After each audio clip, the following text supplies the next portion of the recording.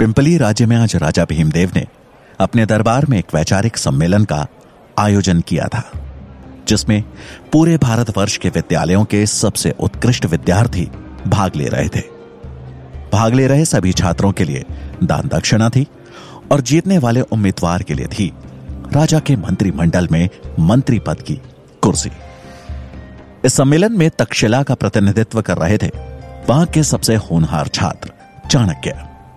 दरबार में राजा के महामंत्री कृष्ण स्वामी सभी प्रतिभागियों से एक एक कर देश के समाज के हित के बारे में प्रश्न पूछ रहे थे, लेकिन अब तक एक भी प्रतिभागी ऐसा नहीं मिला था जो उनके प्रश्नों का संतुष्टिजनक उत्तर दे सके। और अब बारी आई चाणक्य की। उन्होंने राजा और पूरे मंत्रिमंडल को नमन कर अपना परिचय दिया। उसके बाद वो अपनी शिखा की गांठ को कसते हुए आ खड़े हुए राजा के सामने प्रश्नों के उत्तर देने। उनके चेहरे पर एक शालीनता का भाव था। महामंत्री ने चाणक्य से अपना पहला प्रश्न पूछा, सबसे बड़ा शत्रु कौन? चाणक्य मुस्कुराए और बोले, अहंकार। अहंकार से बड़ा और कोई शत्रु नहीं। वहां बैठे मंत्रीगणों ने चाणक्य की प्रशंसा की। कृष्ण स्वामी ने अगला प्रश्न पूछा, सबसे बड़ा धन क्या है? चाणक्य बोले, विद्या।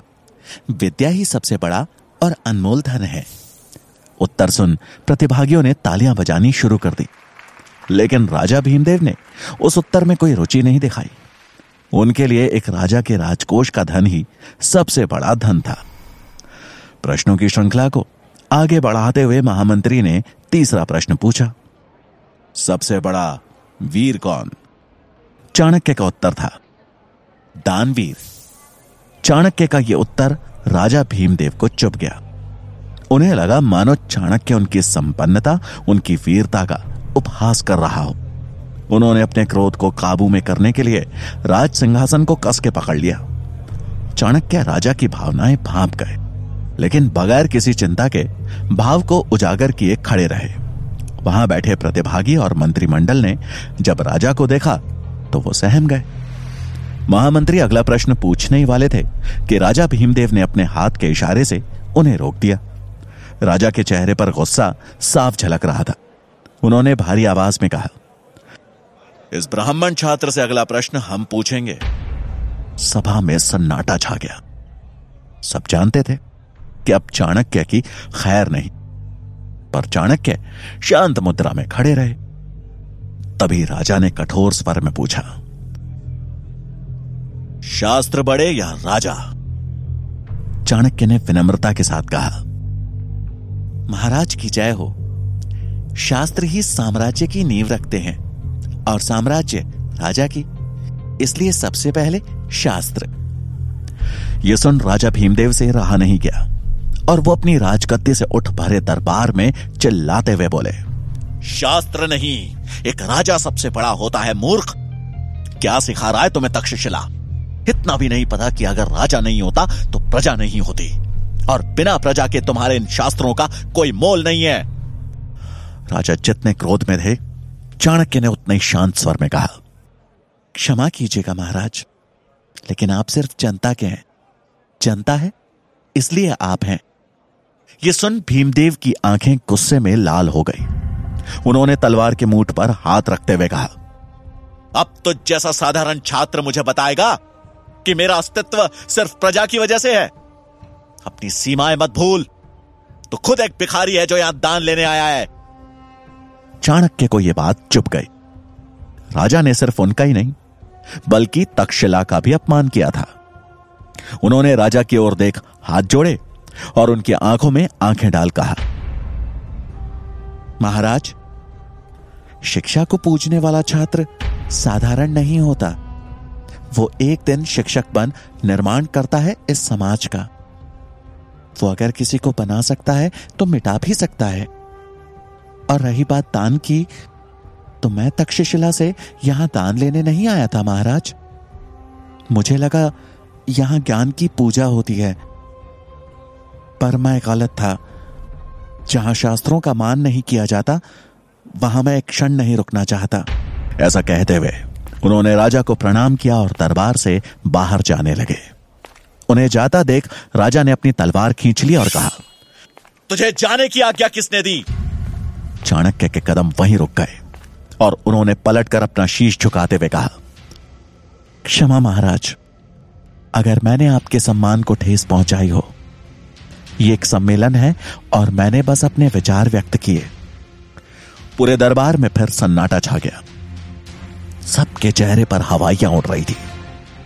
राजा भीमदेव का क्रोध 7वें आसमान पर था।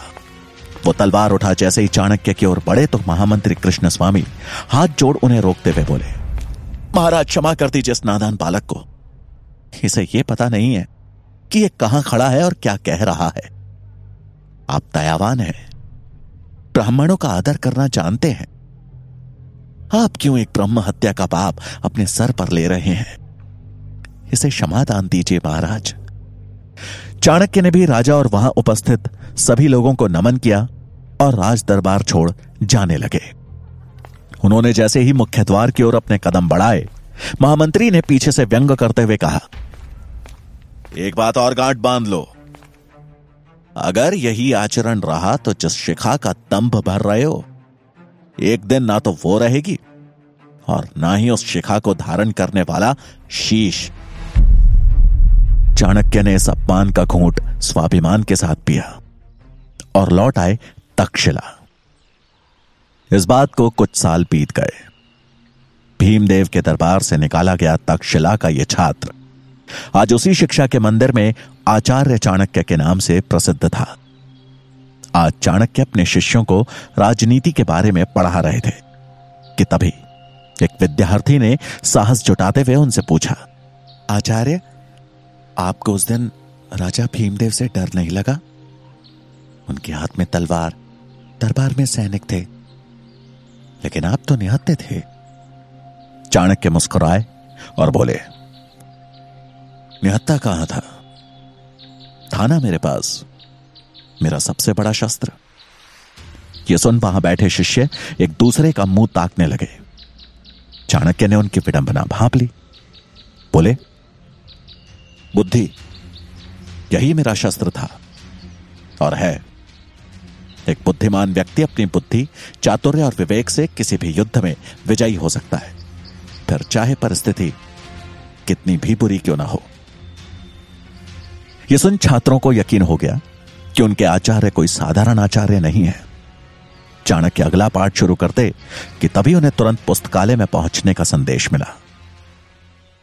पुस्तकालय पहुंच चाणक्य को वहां आए एक संदेशवाहक से पता चला कि गांधार के राजा आंबी ने बिना लड़े ही मैसेडोनिया के सम्राट सिकंदर के सामने आत्मसमर्पण कर दिया है और अब सिकंदर की नजर संपूर्ण भारत पर है। खबर सुन चाणक्य चकित रह गए और कुछ सोचते हुए वहां उपस्थित आचार्यों से बोले, इसका मतलब तो यह हुआ कि सिकंदर कभी भी भारत पहुंच सकता है। हमें भारत को बचाना होगा और यह तभी संभव है जब भारत अखंड बने। मुझे शीघ्र यह बात मगध के महाराज धनानंद तक पहुंचानी होगी। चाणक्य की बात सुनकर आचार्य मेघनाथ हंसते हुए बोले, आप जानते हैं ना धनानंद कैसा राजा है और भला वो आपकी बात क्यों मानेगा? यह सुनकर चाणक्य ने जवाब दिया, मैं खुद जाऊंगा मगध और अखंड भारत का प्रस्ताव उनके सामने रखूंगा। मुझे विश्वास है कि वो भी भारत को विदेशी आक्रमणों से बचाना चाहेंगे। मेघनाथ बोले, धनानंद सुनेगा और वो भी आपका प्रस्ताव? भीमदेव के दरबार से बचकर निकल आए, अपने को भाग्यशाली समझिए। धनानंद के दरबार गए तो मान और जान दोनों से हाथ धोना पड़ेगा। मेरा सुझाव मानिए और केवल अपना काम कीजिए, बच्चों को शिक्षा देने का काम। भलाई इसी में है। यह सुन के चाणक्य हैरानी से बोले, आचार्य, मैं एक ब्राह्मण हूं और ब्राह्मण का कर्तव्य होता है लोगों को सही दिशा दिखाना। अगर राजा धनानंद अपनी दिशा से भटकेंगे तो यह मेरा कर्तव्य है कि मैं उन्हें सही रास्ता सुझाऊं, नहीं तो सर्वनाश के सिवा कुछ नहीं होगा यहां। आप अपना कर्तव्य भूल गए हों, पर मैं ऐसा नहीं कर सकता। मुझे आज ही मगध के लिए निकलना होगा। चाणक्य को जाता देख मेघनाथ ने ताना कसते हुए कहा, आचार्य, मुझे लगता है ये हमारी आखिरी भेंट है। आप मगध से वापस आएंगे भी या नहीं, इसमें संदेह है। क्यों ना आखिरी बार हम भोजन साथ में करें? चाणक्य उनका प्रस्ताव ठुकरा कर आगे बढ़ गए। उनके जाते ही मेघनाथ मनी मन बोले, इस बार तो ये नहीं लौटने वाला। चाणक्य तक्षशिला से मगध के लिए निकल पड़े और 5 दिन का लंबा सफर तय कर पहुंच गए मगध की राजधानी पाटलिपुत्र। उन्हें नगर में कदम रखे कुछ क्षण हुए थे कि पाटलिपुत्र की जनता पर हो रहे अत्याचार की सच्चाई उनके सामने थी। नगर के चौराहे पर कुछ सैनिक फांसी के फंदे से लटक रहे मृत शवों को नीचे उतार रहे थे। ये देख चाणक्य को समझने में देर नहीं लगी कि उन्हें सामूहिक मृत्युदंड दिया गया है। शवों को देख के उनके परिजन जोर जोर से रो रहे थे। तभी एक महिला की आवाज उनके कानों पर पड़ी, जो अपने बेटे के मृत शरीर से लिपट वहां खड़े सैनिक से रोते रोते बोली, और कितने दिन हमें ऐसे ही अपनों को खोना पड़ेगा? और कितनों को मारोगे तुम लोग? अगर कर नहीं दिया तो क्या पूरी प्रजा को मार दोगे? कहां से लाए हम इतना धन? उस औरत की बात सुन उस सैनिक ने गुस्से में उसे धक्का मारते हुए कहा, बुढ़िया, अगर ज्यादा आवाज करेगी तो तुझे भी लटका दूंगा इसी फंदे पे। चल चुपचाप निकल जाए यहां से। ऐसा कहकर उस सैनिक ने उसके बेटे के शव को उठाकर बैलगाड़ी में लाद दिया और वहां से निकल पड़ा। चाणक्य से यह देखा नहीं गया। वो दौड़ते हुए उस औरत के पास पहुंचे और उसे सहारा देते हुए बोले, मां जी संभल कर। ऐसा कहकर उन्होंने उस रोती हुई बूढ़ी महिला को एक पेड़ के नीचे बैठाया और बोले, मां, मैं आपका दुख तो कम नहीं कर सकता और ना ही मैं आपका पुत्र आपको लौटा सकता हूं, लेकिन इतना अवश्य कह सकता हूं कि शीघ्र ही इन परेशानियों का हल खोज दूंगा।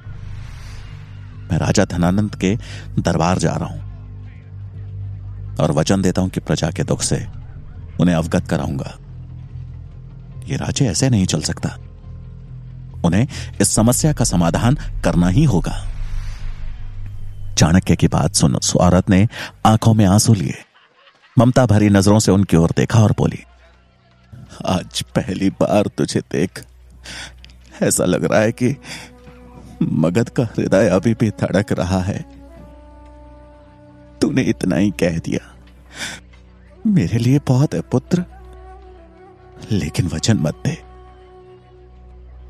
तेरे अंदर करुणा होगी, लेकिन जिसके पास तू जा रहा है उसका लहू पानी बन चुका है। अनुभव से कह रही हूं ये बात। मेरे पास देने के लिए कुछ है तो बस आशीर्वाद है।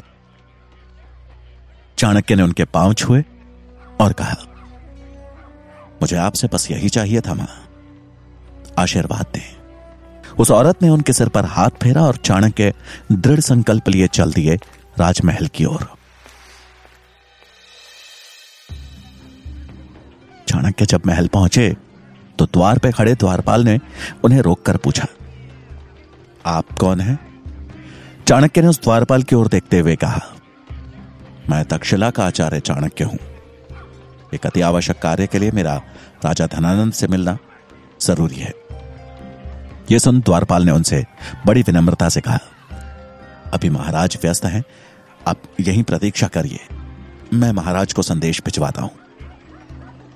यह सुन चाणक्य वहीं पास में एक स्थान देखकर बैठ गए और राजा के संदेश मिलने की प्रतीक्षा करने लगे। उन्हें प्रतीक्षा करते करते शाम हो गई। वो जब भी द्वारपाल से राजा के बारे में पूछते तो उसका एक ही जवाब होता कि अभी राजा व्यस्त है। चाणक्य को समझ में आ गया कि अब सीधे हाथ से घी नहीं निकलने वाला, उंगली टेढ़ी करनी ही पड़ेगी। थोड़ी देर बाद उनकी नजर कुछ रसोइयों पर पड़ी जो कि महल के पीछे वाले रास्ते से अंदर जा रहे थे। चाणक्य को उनका मौका मिल गया था। उन्होंने अपना भेष बदला और उन रसोइयों की टोली में शामिल हो महल के अंदर प्रवेश कर गए। लेकिन राज दरबार तक पहुंचना अभी भी आसान नहीं दिख रहा था, क्योंकि अंदर एक द्वार पे खड़े कुछ सैनिकों ने सबसे आगे चल रहे रसोइयों को रोककर पूछा, कितने लोग हैं आज? उसने जवाब दिया, आज भी 10 लोग हैं। यह सुने एक सैनिक ने गिनती शुरू कर दी कि तभी चाणक्य का दिमाग तेजी से चलना शुरू हुआ। उन्हें जल्दी उपाय ढूंढना था, नहीं तो वो पकड़े जाते। जिस तीव्रता से उनका दिमाग चल रहा था, उसी तेजी से उनकी नजरें भी घूम रही थी। इधर सैनिक की गिनती 6 तक पहुंच चुकी थी। तभी चाणक्य की नजर सामने रखे फूलदान पर पड़ी और उन्होंने चालाकी से उस फूलदान को गिरा दिया। ये देख कतार में खड़े रसोइये उस फूलदान को उठाने के लिए एक साथ झुंड में हो गए। सैनिक की गिनती बीच में रुक गई और इसी मौके का फायदा उठा चाणक्य ने वहां से अपना रास्ता बदल लिया और निकल गए राजदरबार की खोज में। वो एक जगह रुक वापस अपने भेष में आए और कुछ ही देर में वो राजदरबार के अंदर थे। लेकिन ये क्या, राजदरबार में कोई राजसभा नहीं, बल्कि बाहर से आई सुंदरियों का नृत्य चल रहा था। धनानंद नशे में चूर सुंदरियों के नृत्य का आनंद ले रहा था। अचानक उसकी नजर मैली धोती पहने ब्राह्मण पर पड़ी और वो गुस्से में बोला, कौन हो तुम? अंदर कैसे आए? नृत्य वहीं रुक गया। चाणक्य ने अपने हाथ जोड़ बड़े ही शांत भाव से कहा, प्रणाम महाराज, मैं तक्षशिला का आचार्य चाणक्य हूं। धनानंद को चाणक्य का यूं आना अच्छा नहीं लगा, लेकिन उसने अपना गुस्सा शांत करते हुए थोड़ा नरम भाव से कहा, प्रणाम आचार्य, पर ऐसी क्या वजह थी जो आप बिना बताए अंदर आ गए? चाणक्य बोले, मैंने द्वारपाल को संदेश दिया था। लेकिन तभी उनकी बात को काटते हुए धनानंद ने कहा, तो अगर द्वारपाल ना बोलेगा तो आप ऐसे बिना बताए चोरों की तरह चले आएंगे अंदर? कहां गई आपकी शिक्षा? चाणक्य गंभीर भाव से बोले, इस अपराध के लिए क्षमा महाराज, लेकिन मेरा आपसे मिलना अत्यंत आवश्यक था। धनानंद ने अपने आसन पर ही बैठते हुए कहा, ऐसी भी क्या बात करनी है आपको जो आप थोड़ी प्रतीक्षा भी नहीं कर सके? हम भी तो जरूरी काम कर रहे हैं। आपका भाग्य अच्छा है कि हम ब्राह्मणों को नहीं मारते, वरना अब तक ये शीश धरती पर होता। ये कहते हुए राजा धनानंद ने एक गहरी सांस ली और कहा, अब जब आपने इतना साहस दिखाई दिया है तो बताइए, क्या बात करनी है आपको? चाणक्य चिंतित भाव से बोले, गांधार के राजा आंबी ने मैसेडोनिया के सम्राट सिकंदर के सामने आत्मसमर्पण कर दिया है। अब सिकंदर कभी भी भारत पहुंच सकता है। उसको रोकने के लिए हमें अखंड भारत का निर्माण करना होगा और मैं इसी विषय पर चर्चा करने आया हूं महाराज। तभी धनानंद ने चाणक्य को अपने पास आने का इशारा करते हुए कहा, आपको चर्चा करनी है ना, तो यहां पास में आकर कीजिए चर्चा। चाणक्य असमंजस में थे, लेकिन राजा की आज्ञा का पालन कर पहुंच गए उनके पास। चाणक्य के पास आते ही धनानंद ने कहा, अपने घुटनों पे बैठ जाइए। चाणक्य ने इस अपमान को सह लिया, क्योंकि उस समय उनके मन में सिर्फ और सिर्फ प्रजा और देश की चिंता थी। वो अपना स्वाभिमान त्याग वहीं घुटनों के बल बैठ गए। वो बैठे ही थे कि धनानंद ने उनकी तरफ गुस्से से देखा और कहा, ये है तेरी औकात। अब तू मुझे सिखाएगा कि राज्य कैसे चलाना है, कैसे सुरक्षा करनी है? अब तू बताएगा मुझे कि अपने राज्य का विस्तार कैसे करना है? तो कौड़ी का शिक्षक है तू। चुपचाप अपना काम कर। युद्ध के बारे में सोचना और लड़ने का काम हमारा है, समझा? ये सुनते ही चाणक्य बोले, क्षमा महाराज, मेरी शिक्षा ने मुझे यही सीख दी थी कि यह राज्य जितना आपका है उतना ही हम सबका। मैं तो अपना कर्तव्य समझ आपसे मदद मांगने आया था। केवल आप ही हैं जो सिकंदर को रोकने का सामर्थ्य रखते हैं। धनानंद गुस्से में खड़ा होकर गरजा, हमें अपने सामर्थ्य का ज्ञान है और जब सिकंदर मगध पर आक्रमण की सोचेगा तो हम उससे निपट लेंगे। सीमा सुरक्षा राजा का नहीं, सैनिक का कार्य है। अब इससे पहले कि हम भूल जाएं कि तुम एक ब्राह्मण हो, जिस गति से आए थे उसी गति से बाहर निकल जाओ। चाणक्य ये अपमान सह नहीं पाए। और धनानंद की आंखों में आंखें डालकर बोले, निकल जाऊंगा महाराज, परंतु अगर आप अपना कर्तव्य निभा रहे होते तो एक ब्राह्मण को तक्षशिला से चलकर यहां आना ही नहीं पड़ता। राजा का कर्तव्य दुर्बलों की रक्षा करना है, ना कि उन पर अत्याचार करना। और मगध की दशा देख मुझे इतना आभास तो हो गया है कि हम शीघ्र ही संपूर्ण भारत सिकंदर को भेंट स्वरूप दे बैठेंगे। यह सुनते ही धनानंद का पारा आसमान चढ़ गया और उसने चाणक्य को जोर से लात मार के नीचे गिरा दिया और सैनिकों को आवाज लगाते हुए कहा, ब्राह्मणों का मान सम्मान इस चोटी में होता है ना? इस दरिद्र ब्राह्मण को इसकी चोटी से खींचते हुए बाहर ले जाओ। सैनिकों ने तुरंत आज्ञा का पालन किया और चाणक्य को चोटी से खींचते हुए द्वार की तरफ ले जाने लगे। द्वार तक पहुंचने से पहले ही चाणक्य ने उन सबको एक जोर का धक्का दिया, जिससे वो सैनिक लड़खड़ाकर गिर गए। अब चाणक्य ने अपनी शिखा खोलनी शुरू की और गुस्से में उबलते हुए धनानंद की तरफ बढ़ते हुए गर्जना की, धनानंद, मुझसे भूल हो गई कि मैं तो जैसे पापी से ये उम्मीद लगा बैठा कि तू बचाएगा इस देश को। एक शिक्षक का, एक ब्राह्मण की शिखा का अपमान किया है तूने। तो इस शिखा की सौगंध मैं चणक पुत्र चाणक्य, तक्षशिला का आचार्य, आज ये प्रण लेता हूं कि जब तक तेरा और तेरे इस नंद वंश का सर्वनाश कर मगध की राजगद्दी पे एक योग्य राजा ना बिठा दूं, मैं ये शिखा नहीं बांधूंगा। ये बोल चाणक्य वहां से तेजी से निकल गए। धनानंद उनकी बात सुन गुस्से से लाल हो गया और उसने अपने सैनिकों को आदेश दिया, अगर यह ब्राह्मण फिर से इस राज्य के आसपास भी दिखा तो इसका सर कलम करके बीच बाजार में लटका देना। धनानंद से मिले अपमान के बाद चाणक्य ने उसे दिन मगध छोड़ दिया और अब उनके जीवन का लक्ष्य था एक अच्छे राजा का चुनाव करना, जो दयालु हो, पराक्रमी हो, जो प्रजा के हित के बारे में सोचे और एक अखंड भारत का निर्माण करे। तक्षशिला की तरफ बढ़ते हुए जब वो जंगल से होकर जाने वाले मार्ग पर चल रहे थे तो उनकी नजर उसी मार्ग पर आगे चल रहे एक 14 साल के बच्चे पर गई। वो बच्चा अकेला था। वो दिखने में पतला था लेकिन उसका शरीर फुर्तीला था। उस बच्चे ने एक मैली सी धोती पहनी थी। उसकी कमर में एक गुलेल लटकी थी। वो बच्चा शिकार पर निकले किसी चीते की तरह घात लगाए धीमे धीमे आगे बढ़ रहा था। उसे देख चाणक्य को उत्सुकता हुई और उन्होंने मनी मन कहा, ये बच्चा सुनसान जंगल में क्या कर रहा है? अब चाणक्य भी धीमे पांव उस बच्चे के पीछे पीछे चलने लगे। तभी उन्होंने देखा कि वो लड़का 2 लोगों का पीछा कर रहा है। कुछ दूर पीछे चलने के बाद चाणक्य ने देखा कि वो बालक जिन 2 लोगों का पीछा कर रहा है वो भी एक अकेले चल रहे यात्री का पीछा कर रहे हैं।